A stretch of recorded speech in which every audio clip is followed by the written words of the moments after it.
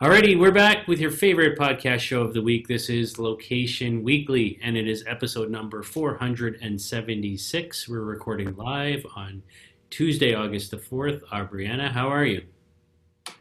Doing pretty good, hanging in there. Nothing new to report here, you know? You know? Well, my Blue Jays are in Atlanta today to play your Oh, Braves, so that's good. that is good. Maybe I'll tune in later. Yeah, although you now don't have your ace pitcher anymore. He's out, I guess, for I this season. know. I just heard. So yeah, it's very interesting to watch the baseball season and the games being canceled, and the caution, which is justified. But yeah, it's very interesting. And Sure. well, we've got a good show for you. We've got no guests this week, but five interesting industry news stories for you across the board, covering a number of member companies and a number of interesting brands. So we'll just jump into it. And I'll let Aubriana kick it off with one of her favorite brands, I'm sure. Oh, yes. My closet is filled with Burberry. No, I don't think I own anything Burberry. I am not that posh. So Burberry has teamed up with Tencent, and this is interesting. So they're launching their first, what they're calling a social store in Shenzhen in the Bay Mixi development. And this is about 6,000 square feet, and they've got a lot of different things going on in there to really encourage social shopping, right? Hmm. So they have this interactive experience that they put together with Tencent's WeChat mini program, so customers can unlock exclusive content, and they can have these personalized experiences as they go into the store. They've designed digital technology within all of the different, spaces that they've created in this massive store. What they want customers to do is obviously like share content on social media, and then based on that, they can bring these unique experiences to them. So all the stock in the store is labeled with QR codes. So you can scan them and you can kind of see, like, they're called product swing tags. You can get all the information on the product right there just by scanning the tag. They also have this platform where you can explore the store. You can book appointments, I guess, to come get like fitted for something. You can also reserve tables. They have a restaurant that's in there. It's called Thomas Cafe, which they're also using for a community space and can be used for private events, which is kind of cool. And then they have this like mini program where they're basically creating social currency. So, based upon how active you are or how often you visit, you can get like these characters to engage with others and get things like, rewards in the cafe or this is all through this exclusive partnership that they've done with Tencent, which is really interesting that they've done it exclusive, but I don't know who would actually, be competitive to a Tencent there. This is their, like, they're developing this social retail strategy with Tencent, and this is kind of like their first step in the partnership and merging this social, digital, and physical retail space. So, it's interesting. What I always like is the idea of generating and creating organic content from your fans or consumers. I think that that's really powerful. And when you create these engaging experiences, you're able to, in essence, really offset your marketing costs and fees because your consumers are doing that for you. Um, you know, to me, like, also the idea that this is a very high end brand, um, it warrants for maybe a more fancy experience like this. I'm not sure that this would work at, like, a Target, but it does work at some of the, like maybe a higher end, like a Saks Fifth Avenue or something that's more, drawn to a high demographic consumer that would be, able to spend this type of money. So I think this is interesting. I like to think about ways that you can pull concepts or ideas from things like this and make it available to a general public and engage them. And I think there's ways that, a Target could do something like this, right? Target does have Starbucks inside of them, and they do. There's a lot of people that love Target and they want to go and like shop their home goods or their swimwear or their kids stuff. So, I think that there's things that you can pull from something with a really enormous budget and replicate them, at different scales. So I think this is interesting, and I think Shenzhen is like the perfect environment and the cultural fit for this type of a play. I'm not sure how this would work, in all locations, but it is interesting to see how they're rolling this in and partnering with other companies. Yeah, I mean, so two things I like about this story. One is that sort of the use of QR codes to kind of drive the experience here. We've been talking a lot about that. Obviously, in China, this has been going on for a long time. We WeChat, Pay, Alipay. People have been paying with QR over there for a long time. This is something that is been accelerated here in North America, brought on by COVID and the need for touch-free type of payments. But I like that this isn't a payment story. This is a story about how we're using the technology that's already in place, the social channels and platforms that are already in place to drive content experiences. And the nice thing about it is that they're sort of activating these content experiences in the physical world. So it's I think there's always that aspect for me when you talk about physical retail of how do you compete against online, right? Where price typically wins and all of that, right? And I think the best way you do that is by creating great experiential retail. Things and experiences that people can participate in and get involved in, to create content or to create some feeling or association for them that they can't just have online, because you can't do that online, right? You can only buy the thing online or see the range of products or what have you. So for me, that's what I really love about this, the experiential part of the retail of what they've created here. And I think using technologies in the social platforms, the QR codes that are well entrenched and already there, make a ton of sense to me. So that's what I'm excited about. I think it would work well for a brand like Burberry in this particular environment. And it's harder to translate this into sort of general retail like a Target, as you mentioned, but I don't think that's necessarily the goal here. I think there are elements of this, that every retailer should be doing. We've seen and we've talked on this show a lot in the last, year, especially the early part of this year, about a lot of the movements from Pinterest in kind of going into retail and creating experiences in bricks and mortar, that tie back to content, or shopping the style on Pinterest, or creating those sort of bridges between offline and online, if you will, or social and bricks and mortar in this case. So I think this is very similar, and I think that it can have the same sort of power and effect, and at the same time create great content for them. So there you go. All right, on to our second story now. So there's a company that is out there called Voxel 51, VOXEL 51. And these are guys that have a platform for monitoring in-store activity and traffic, and measuring physical distancing. They've even created what they call a physical distancing index that uses video feeds and computer vision to model and reflect the amount of human activity in a particular location over time. So, very interesting stuff. Obviously, in COVID times, the need to help retailers, with whether it's mask compliance, like we do at Ground Level, or, social distancing, or any of these types of things, is really important right now, not just in retail, in any physical business where there's a location and people are coming to. What I like about this is that they're using the cameras, they're using the computer vision technology, not just to see what's going on in real time, but to model and predict and to sort of understand sort of traffic flow patterns over time periods. And they're not limiting this to the physical interior space as well. They envision a dashboard for retailers where they can see parking areas, individual aisles, or departments, and sort of break it down by sections. to do what they're doing, and so and kind of see those changes over time, and how that can affect everything from staffing levels to sales and things like that. So I think these are the types of technologies that are finding new opportunity, new life.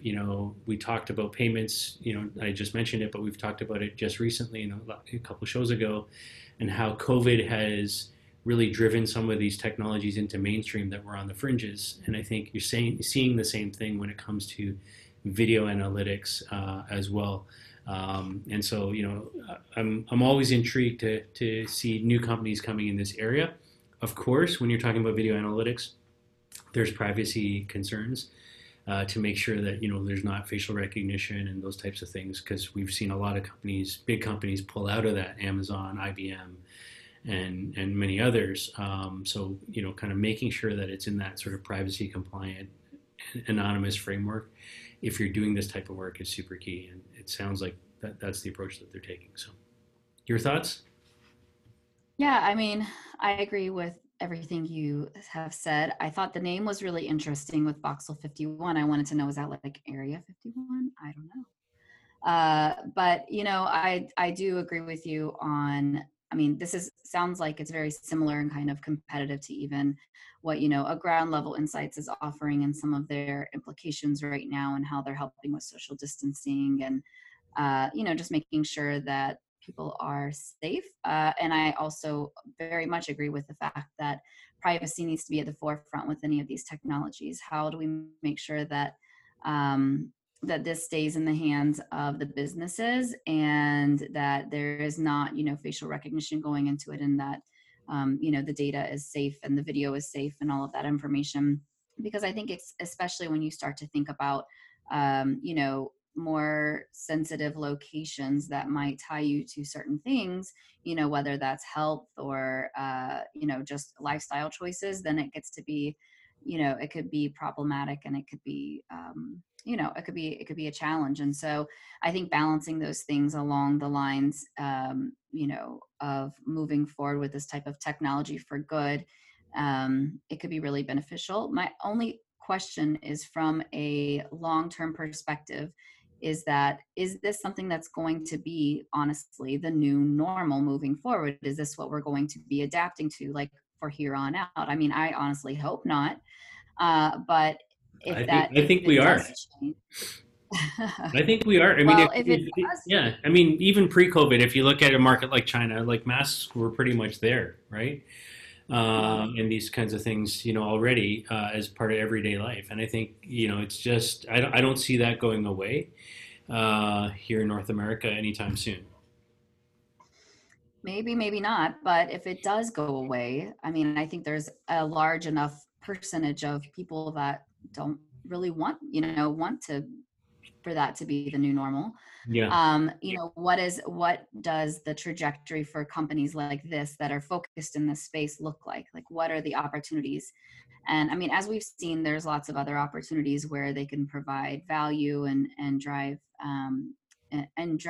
drive increased revenue and analytics and things like that for these businesses. So, that's my only question: is what is the outlook for those longer term?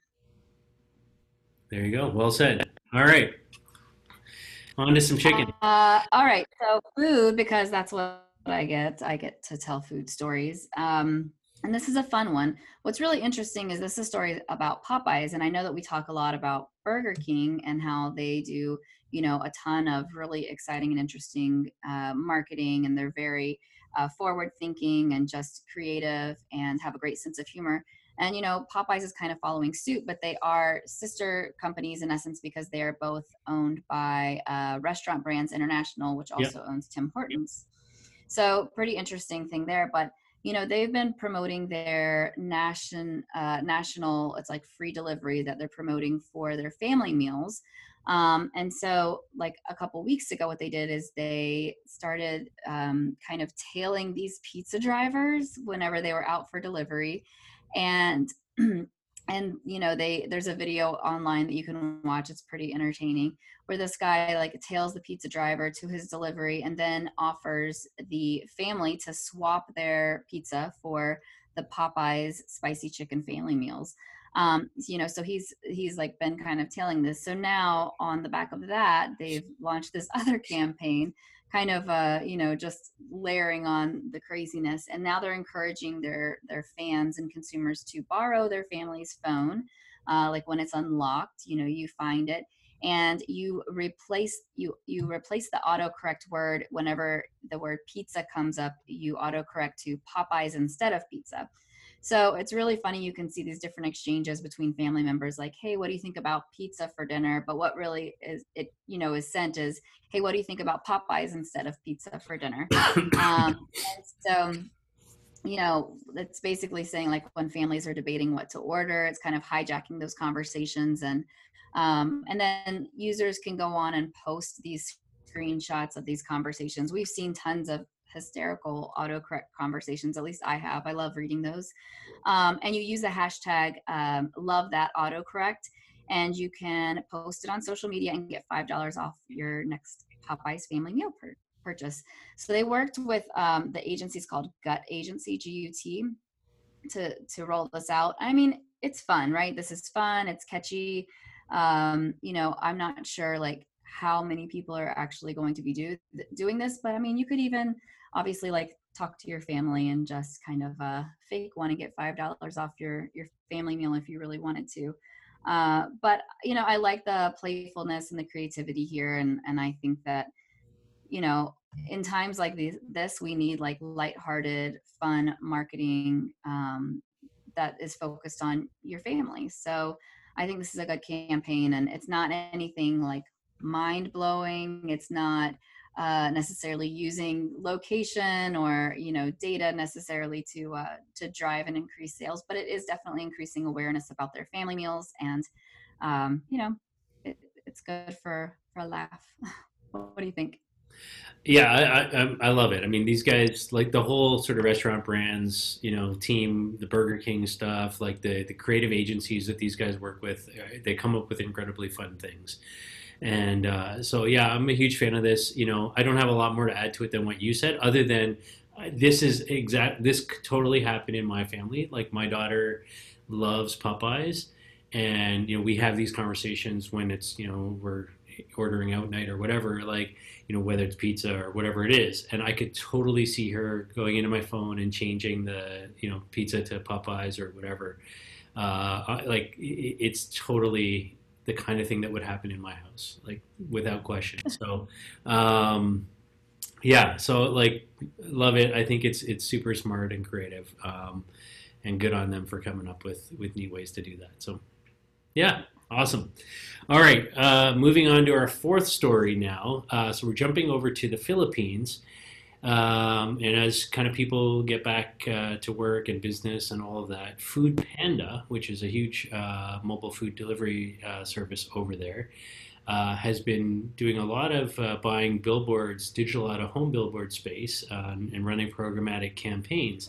What's interesting is they're using traffic data and weather data to target what's displayed on the out-of-home displays.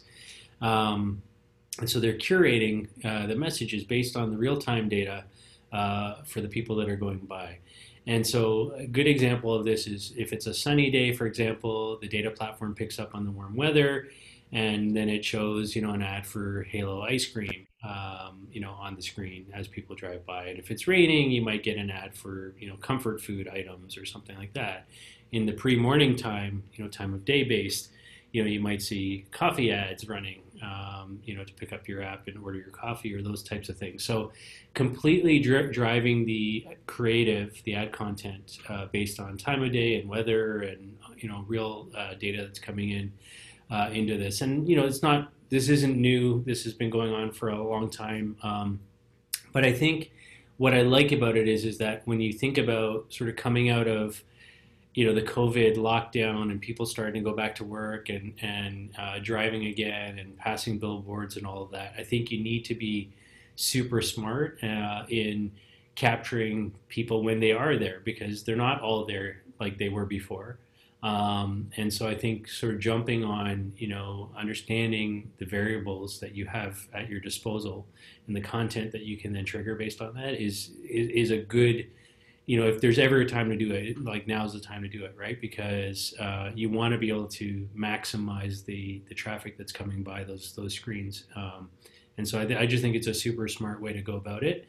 And I think especially too when you're looking at a service like Food Panda, which is kind of driving the content behind this too, because we all know there's across the board, no matter which platform you're talking about, whether it's this or Uber Eats or DoorDash or what have you, um, everybody's using these platforms right now in COVID. So all the more reason to be on it. So Yeah, I think, like you said, we've talked about this before. This type of data correlation makes sense. Everybody's got to eat, right? So, using the context of what's going on around those digital signs, I think it's just like a no-brainer, right? So I think that it's interesting because we always talk about the correlation between what you see or what you hear and what you want to eat, and I think that that's so true. So like more so in food than probably other industries, how our brain works, right?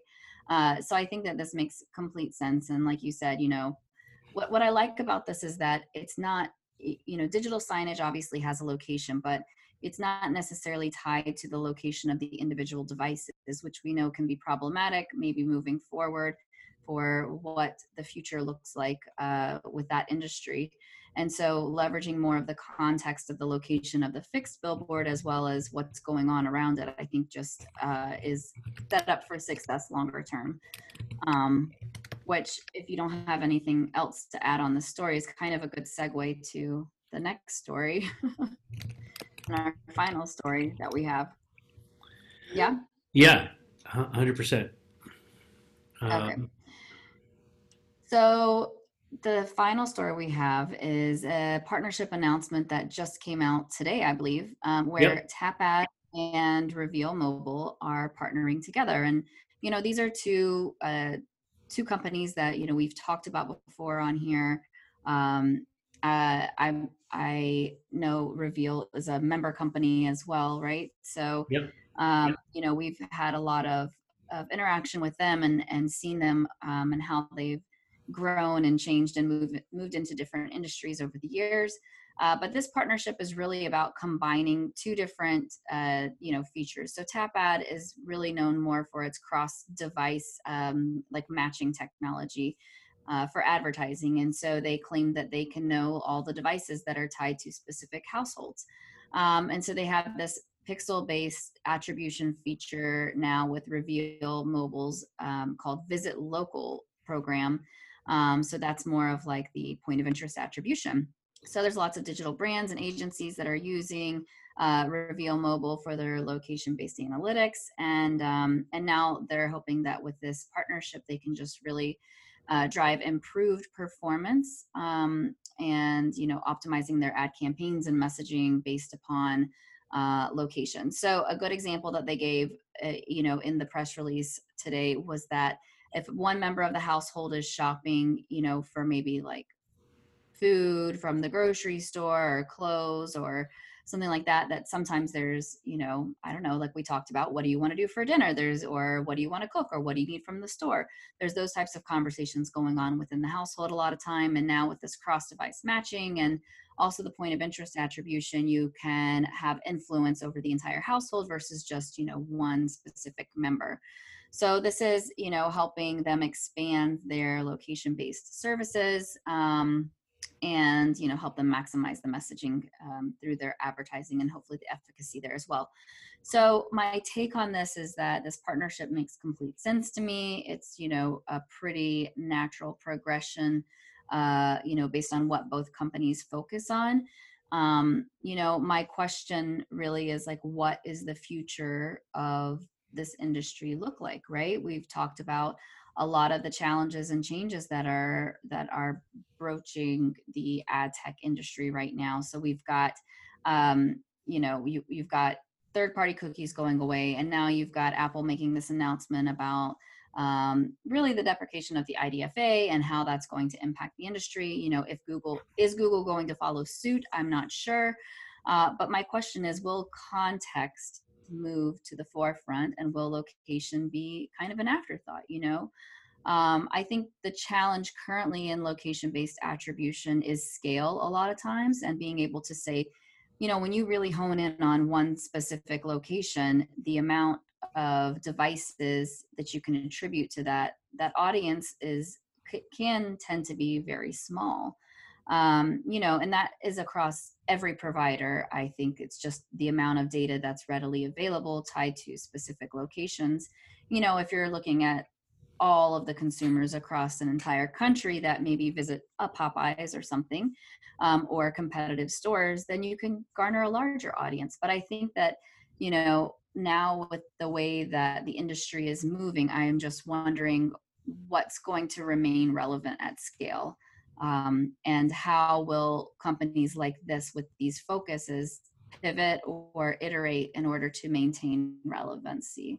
And I think that they can do it, right? There's always ways forward. We've seen a lot of companies do that and, just be innovative as they move forward. But it's going to be an interesting next few years, I feel like. So what do you think? For sure, it's going to be an interesting next few years. Like, there's no doubt about it, right? There's so many changes happening. Who knows where the privacy laws are going to go from where they are right now? Who knows what Google is going to do in following suit with Apple's IDFA announcements and things like that, right? But I think one of the like sort of this idea of the cookieless environment, and how do you, as a marketer or an agency, figure out how you identify the audience that you want to go after, I think is completely shifting. And I think that people are going to need to find new ways to do that. I know one of the things that we're really sensing in my ground level business right now is that, to your point, I think when you look at some POIs and some of the data that's available around POIs, there's just not a lot of traffic that you can see there because of just what's out there. And so what we're finding is the need to supplement that with first-party sensor data that's actually coming from the actual traffic in the building and things like that to complement the mobile data.